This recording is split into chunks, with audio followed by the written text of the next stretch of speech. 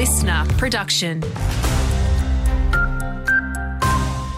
G'day, it's Courtney Thomas with you. More than $1,500 has been raised online to help cover costs as a Toowoomba teenager fights for life in a Brisbane hospital following a serious e-scooter crash.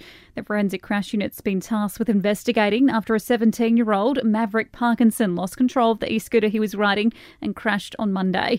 He sustained serious spine injuries and, according to the GoFundMe page, was placed in a medically induced coma. There's renewed calls for councils to ban short-term letting like Airbnb of family homes. The Australian Resident Accommodation Managers Association claim it will free up homes for Darling Downs residents who at present are sleeping rough or have had to move away. CEO Trevor Rawnsley says it's up to local government to fix the issue. Incentives need to be created for investors so that it brings them back into that long-term rental market, and restrictions at a local council level that prohibit short-term letting in those traditional family houses. Young Darling Downs locals who've given up vaping are being urged to talk to their GP if experiencing side effects from quitting.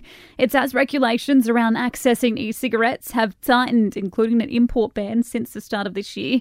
Royal College of GPs addiction specialist Dr. Hester Wilson says she is worried some will turn to smoking to get their nicotine hit. Do be aware that for many young people, they'll just be able to stop. It'll be fine. But for some, they will have developed a nicotine dependence or addiction, and it can be really hard to stop. They'll get cravings, irritability, sleep disturbance. Meantime, the use of vaping has tripled in just 3 years. It's according to the latest National Drug Strategy Household Survey released today, which also found 1 in 5 people over 14 have used an e-cigarette at least once in their lifetime. And Queensland has one of the highest rates of endometriosis in the country. It's why the state government has today announced it's investing more than $18 million to help identify, diagnose and provide better quality of care for women.